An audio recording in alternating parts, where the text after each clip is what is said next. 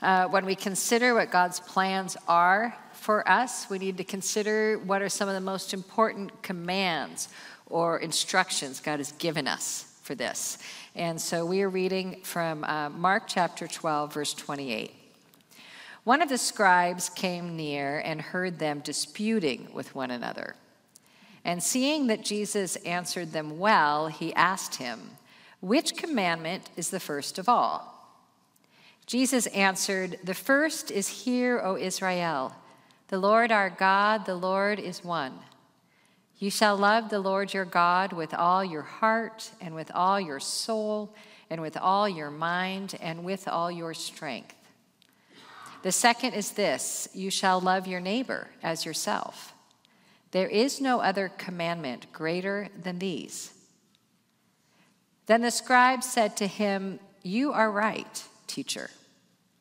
You have truly said that he is one, and besides him there is no other. And to love him with all the heart and with all the understanding and with all the strength, and to love one's neighbor as oneself, this is much more important than all whole burnt offerings and sacrifices."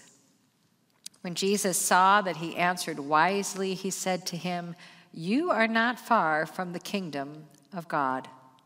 After that, no one dared to ask Jesus any question. This is the word of the Lord. Thanks be to God. Please pray with me. Lord Jesus Christ, I pray that the words of my mouth and the meditation of our hearts would be acceptable in your sight, our rock and our Redeemer. Amen. So January 7th, how many of you have already broken any of your New Year's resolutions? Come on now. We do this at this time of year, don't we? We make New Year's resolutions. It's highly optimistic. And I think there's a good reason for it. It seems to me the reason behind making resolutions is we desire to be whole. We desire to be whole, and we know that something is out of whack, something is out of alignment, something is unfinished, something needs some attention. And so we make a resolution. Many people who overindulge in November, December with alcohol resolve to do a dry January. Many people who overindulge with eating or lack of exercise do one of those 28-day challenges that you're seeing on all the socials, right? Pilates and yoga and food. And if I have one more offer of a weight loss program on my Instagram, ugh. We do it with reading or knowledge. We realize we have gaps in our reading, we have gaps in our knowledge. Many people I know start a Bible reading plan, read through the Bible in a year. Starting in January, hit Leviticus about February, and that's it. But it's a good intention. Just skip Leviticus. We want our emotional life to be in order. We make resolutions maybe to reconcile with some people, to go get some counseling, to join a support group, get our emotional life in order. Many people make resolutions concerning their time, their use of social media or email or other things. They're decluttering. I mean, you've got your resolutions, right? And it's all desire to bring life back into some kind of alignment, to be whole.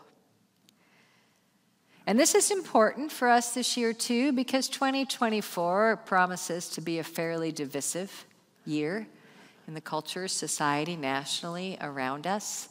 It's an election year. That's gone great the last 8 years.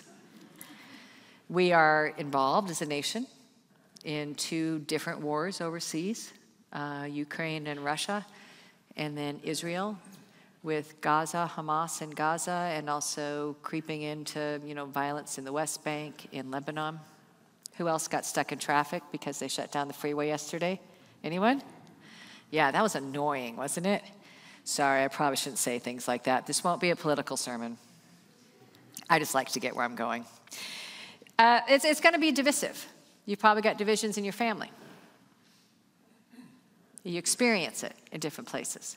It's especially important to respond and to be growing, to be learning, to be moving ahead into God's purposes and plans for us from a place of wholeness in the midst of divisiveness.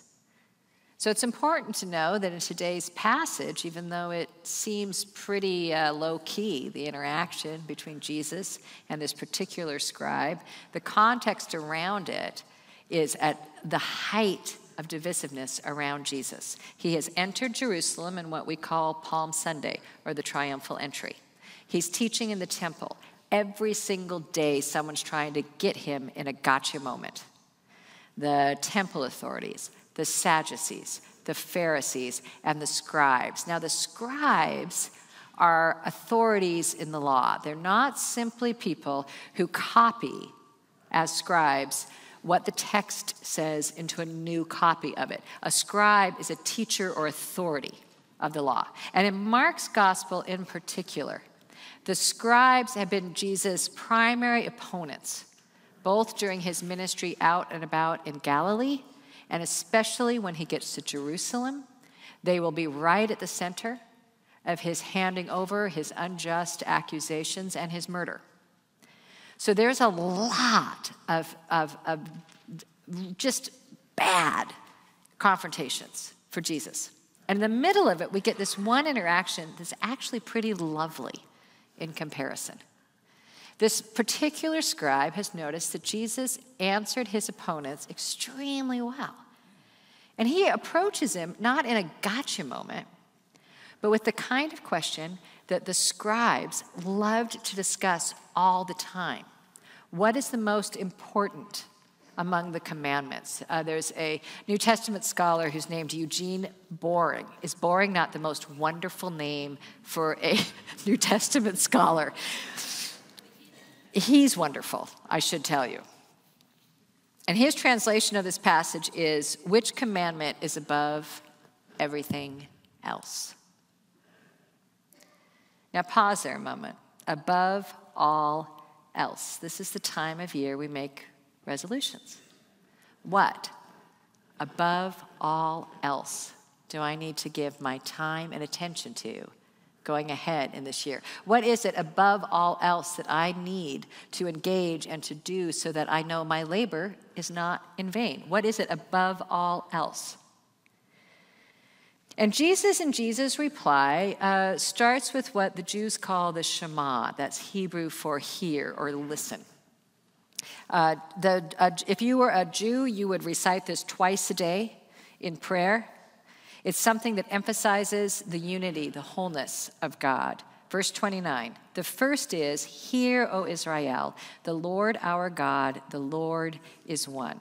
And then because the Lord is whole, because the Lord is one, in response, you shall love the Lord your God with all your heart, with all your soul, with all your understanding, with all your strength, your capacity, your ability. And the second is this, you shall love your neighbor as yourself. The Lord your God is one. We may say the Lord is whole. The Lord is all-encompassing. God fills all things. Jesus makes clear that wholeness begins with God's wholeness. That's our starting point. Not what you're going to do, not what you're going to read, not what you're going to do to improve your strength or your capacity or to heal your heart or to expand your soul. This begins with who God is. God is whole and God is one. Athanasius, who was one of the early church fathers, had written about this. If the Lord fills all things in heaven and earth, then there is no room for a second supposed God. There's no room for a second supposed God. The Lord is one. And so because God is whole and God is one, give your whole self back to God. I'm sure that for many of you, this is a reminder rather than a new teaching about this. For the scribe and Jesus in this conversation, this is a reminder, not a new teaching. The heart is the center of a person, not just emotions. We use the heart as emotions. But for a person at that point in the Hebrew and in the Greek, the heart, particularly in the Hebrew, is that center of emotions and motivations and will. And it's curious because Jesus adds understanding. And if you look all through the Hebrew writings, at least, there's no place that understanding is a part of this. In Deuteronomy, in Leviticus, in the places in the Old Testament where this command is given, where the Shema is recited, it's the heart, the soul, and the strength. the heart, the soul, and the strength. But it does reflect how good and winsome Jesus is in his context, that in a Greek-thinking world, you need to make clear that the understanding, the mental faculties, are very much a part of the heart. You don't have to tell a Hebrew thinker that, but you do need to let the Greeks know that. The heart, the mental and intellectual capacities.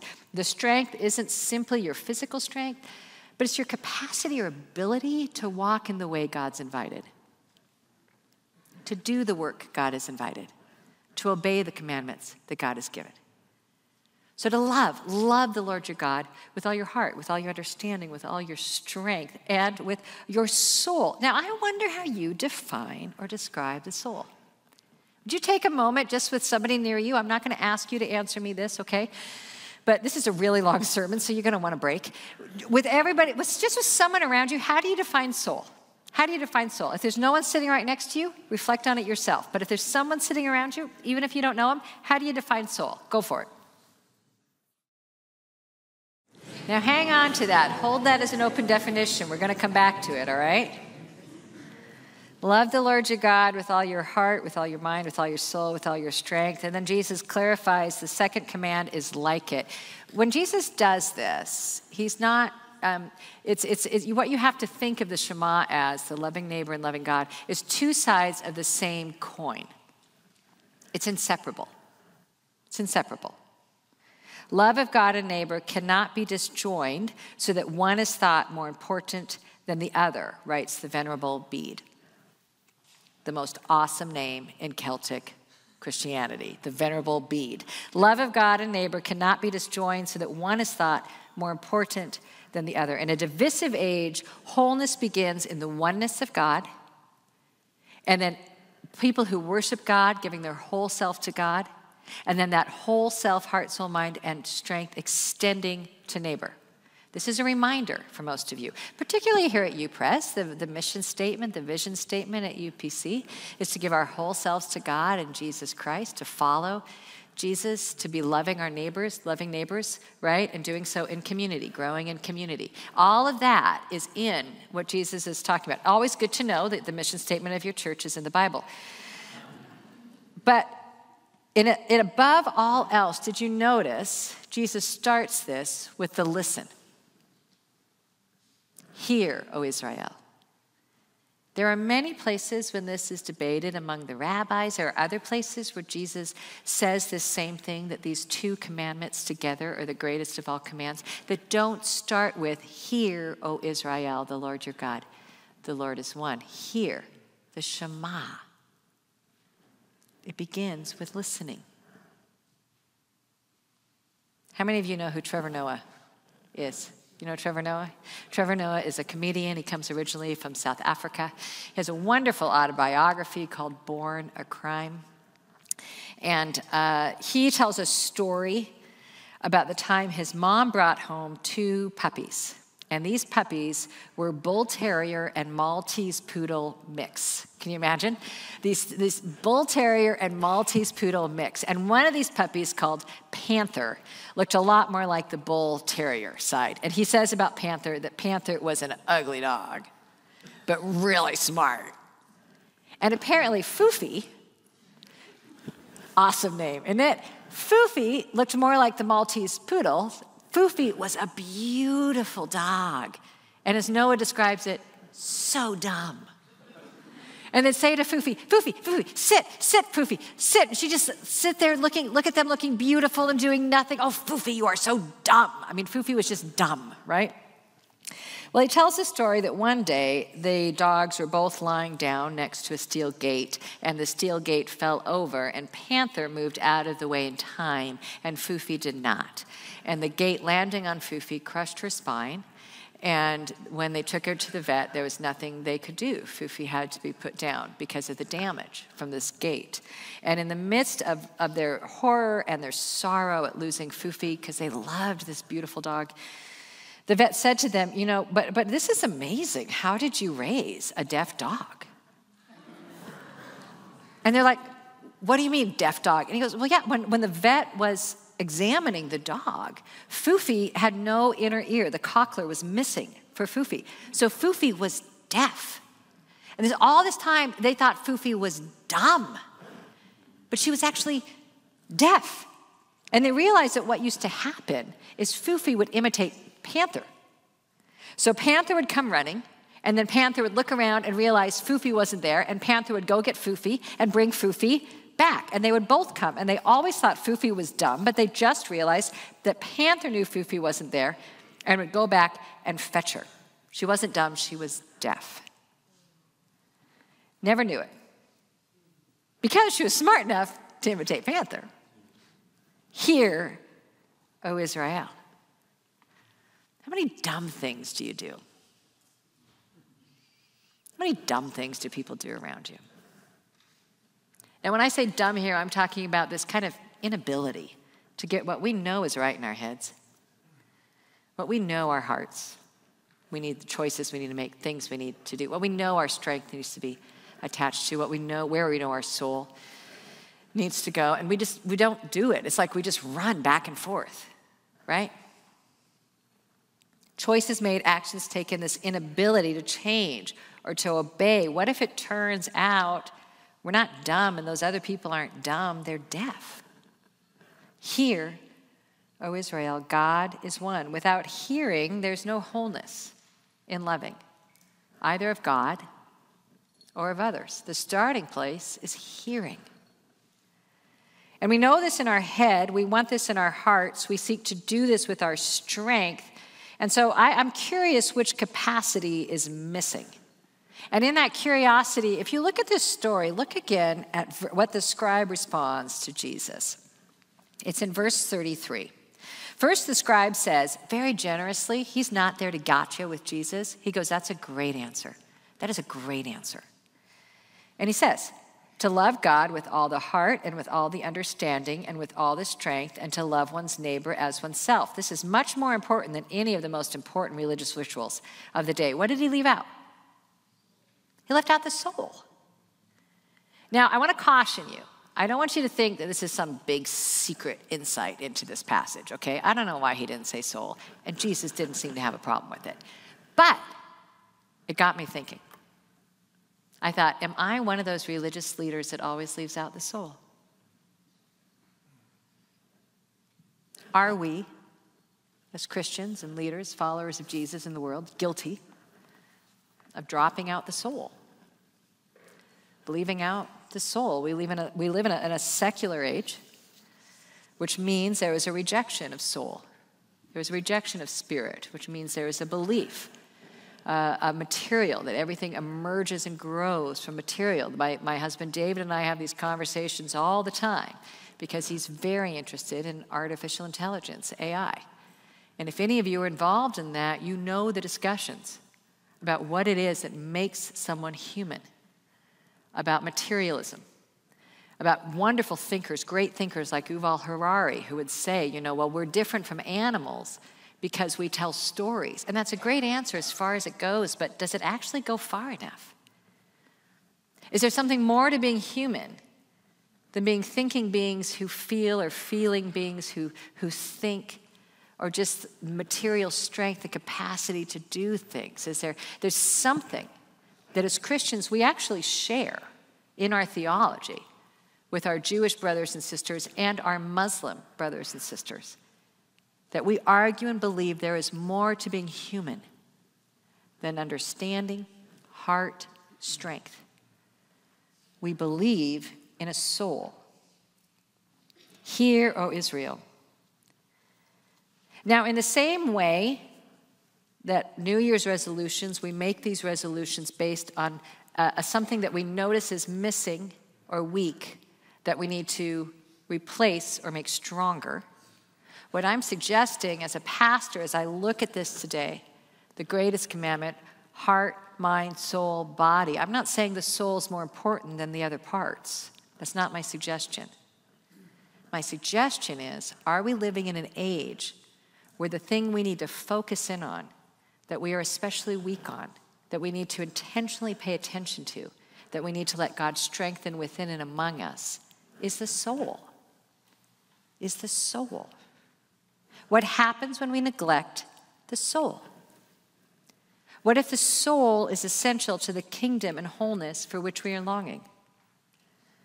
What if the issues as we enter 2024 are soul issues? What happens? What happens when a church or a people attempts to confront the divisions or the lack of wholeness of our age without soul or paying attention to soul? Can we actually move outward in love of neighbor without sufficient attention to the soul, both our soul and theirs? There used to be a time when there were air accidents like happened this week with, amazing that all the passengers on that Japanese Airlines came off. That was an astounding thing. Amazing, that all the Alaska Airlines passengers, right? We used to say there were 170-something souls on board. We used to recognize these weren't just people who'd paid money to get a ticket. There were souls on board. I wonder if we are less practiced or used to talking about the soul. The Hebrews called it the nephesh. And the nephesh is the very self, the very life of a person. When the prophets complained that someone was trying to kill them, what the prophets would say is, they are seeking my nephesh. They are seeking my soul. They're seeking my life. And so as you're listening to me, if you're wondering, well, then what's the difference between soul and spirit? Don't get too wrapped around that axle. Because here's the wonderful thing about ancient languages, like Greek and Hebrew, is they take these concepts and recognize that some of these concepts, something like love, requires more than one word to really get it. And the soul of a person is one of those concepts. So people, like other animals, have an animating spirit. And in addition, another angle of that, a larger aspect of that, is what the Bible calls the soul. It's not separate from it. It's just an expansion of what we think about. It originates in a God who breathes life into humanity. And when God breathes God's spirit, God's ruach, God's wind in humanity, then Adam and Eve, they become living persons. They become nephesh. They're souls. C.S. Lewis famously said, it's not a question of whether a body has a soul. You are a soul. You have a body. In Jewish and Christian thinking, you are a soul. You are made in the image of God. You were created because God breathed life into you. There is something irreplaceable and beautiful and beloved because you have a soul created to be in relationship to God. And some of our most beautiful descriptions of the soul are actually found in prayers. They're found in the Psalms. When we read the Psalms, when we read the prayers of the Jewish people, we read that the Lord God is the portion of the psalmist's soul, the delight of the soul. We read about souls that thirst for God, and to God we pour out our souls. We lift up our souls. It's possible to lift our souls to deceptive things, to deceptive gods, to things that are not God, that will abuse or that will trap. But a soul lifted up to God is free. Our soul finds refuge in God. Our soul clings to God, longs for God, is satisfied in God alone. Remember the psalmist's call to bless the Lord, O my soul, and all that is within me, bless God's holy name. You know that song, right? Bless the Lord, oh. You could sing it with me. I sound silly. Bless the Lord, oh my soul, oh my soul. Worship God's holy name. Sing like never before. Oh, my soul, I worship your holy name. Good job. I always start too slow, too low. Remember Psalm 23? The Lord is my shepherd. He restores my soul. There's a sense in the scriptures of eternity and the soul, of the Lord rescuing the soul from Sheol and from death in the Old Testament scriptures. Isaiah 10:18 speaks of the Lord ransoming the soul from death. There is a Jewish prayer in the Talmud, the Babylonian Talmud. It's a document that the Jews pulled together during exile in Babylon that goes like this: "The soul you gave me is pure, my Lord. You gave it life, and you preserve it within me. And at the end, when the time comes, you will take it away only to give it back to me one day. But as long as that soul is in me, it will worship you, O Lord, my God, the God of my fathers, from whom one day the dead will receive back their souls." See, what we believe is that soul and body is always meant to be together. You are a soul in a body, and the resurrection of Jesus Christ is for the purpose of restoring souls and bodies. And in Proverbs 24:12, we see this triad that happens all the time in the Old Testament, where heart and soul and strength belong together. God weighs the heart, the seat and the source of your motivations. He keeps watch over the soul and repays us according to our deeds. It's that echo of the Shema: love the Lord your God with heart, soul, and strength. And we even discover that this whole response to the Lord, this is a response that the Lord makes to us, to God's people. Jeremiah 32:41 describes how the Lord will exert his strength, will exert his capacity, will exert his ability to replant, to reestablish Israel in the land with all his heart and soul. And because of our political time right now, when you hear me say that, know that I am talking about the biblical story. I'm not now applying this to any current political times. That's an important conversation. It's not today's conversation. But God's whole heart and soul is to see the whole earth reestablished as God's kingdom, to see the whole earth reestablished as a place where souls in bodies with hearts and minds can flourish together. The capacity to extend the love of God into love of neighbor originates in the soul that listens for and responds to God. This is why, as both in my own Christian life, I'll tell you honestly, I'm just preaching this sermon to myself. In my own Christian life and as a pastor, it seems to me we are in an age where we need to pay particular attention to how we love God with the soul. Did you bring your soul in with you today? Is there anything in your daily rhythm, in your weekly rhythm, that makes space for the soul, that thirsts for God, that longs for God, to be met by God? See, myself and other Christians, many of us are souls who are deaf to God's voice because we just run back and forth like foofy between our head and our heart and what we're doing. We are masters of imitation. We are masters at following and mimicking the motions required of Christians. But something is not unifying heart and strength. And I wonder if we have an ear in heart and mind and strength, but we have grown hard of hearing when it comes to the soul. This single phrase, this Gregory of Nyssa has written, embraces the human whole, the corporeal heart, themed as the higher intellectual and mental nature, and the soul as their mediator. And I love that image.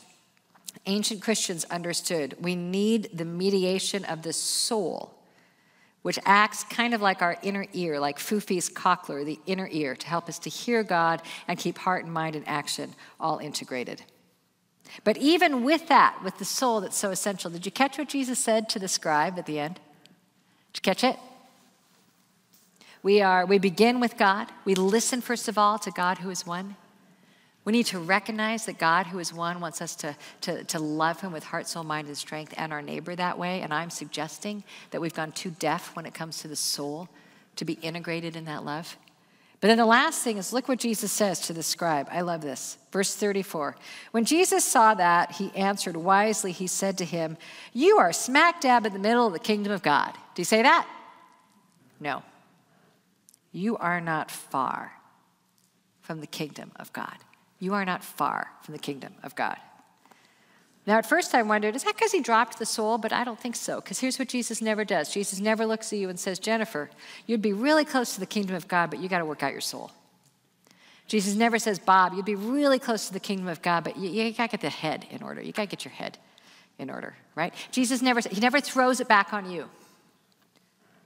You see, the best that the law can do, the most open person present in the temple that day among the religious leaders of the time, the best he can do is to be not far from the kingdom of God, because the way into the kingdom of God is through Jesus, who's standing right in front of him. Is through Jesus standing right in front of him, who is the way and the truth and the life. Jesus standing right before us. You are not far from the kingdom of God. The whole person, and perhaps the soul, especially in our age, needs the person of Jesus in order to come home to God. See, there's great wisdom in our time concerning the heart and the emotions, and I hope that you will avail yourself of it. I love the Atlas of the Heart from someone like Brené Brown. I think there's wonderful wisdom out there. But the best wisdom in our time concerning the heart and the emotions and our will and our decision-making can only get so close and no further without the person of Jesus Christ.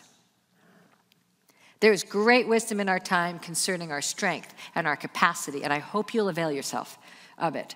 But you can only get so close and no further without the person of Jesus Christ. And there's great wisdom of our time concerning the intellect and the mind and curiosity and so much to be discovered, but you can only get so close and no further without the person of Jesus Christ. And there's even great wisdom on the soul. So much great spiritual wisdom and insight out there, but you can only get so far and no further without the person of Jesus Christ. And since this sermon, my own reflections entering 2024, focus on the person of Jesus finishing us out, I want to give you just a couple of practical steps when it comes to the soul.